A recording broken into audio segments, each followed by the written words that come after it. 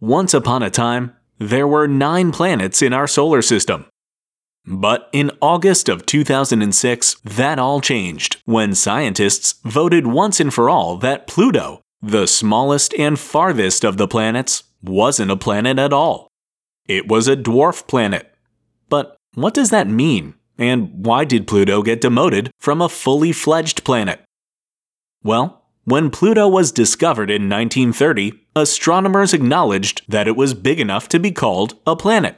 But what they didn't know until the 1990s was that Pluto is actually part of something called the Kuiper Belt.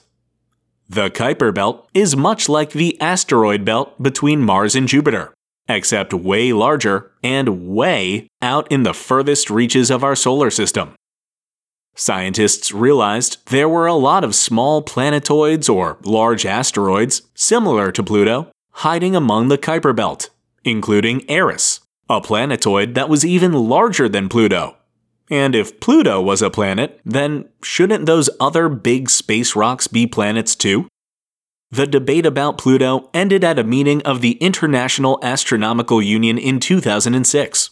Where scientists voted to give Pluto its new status as a dwarf planet.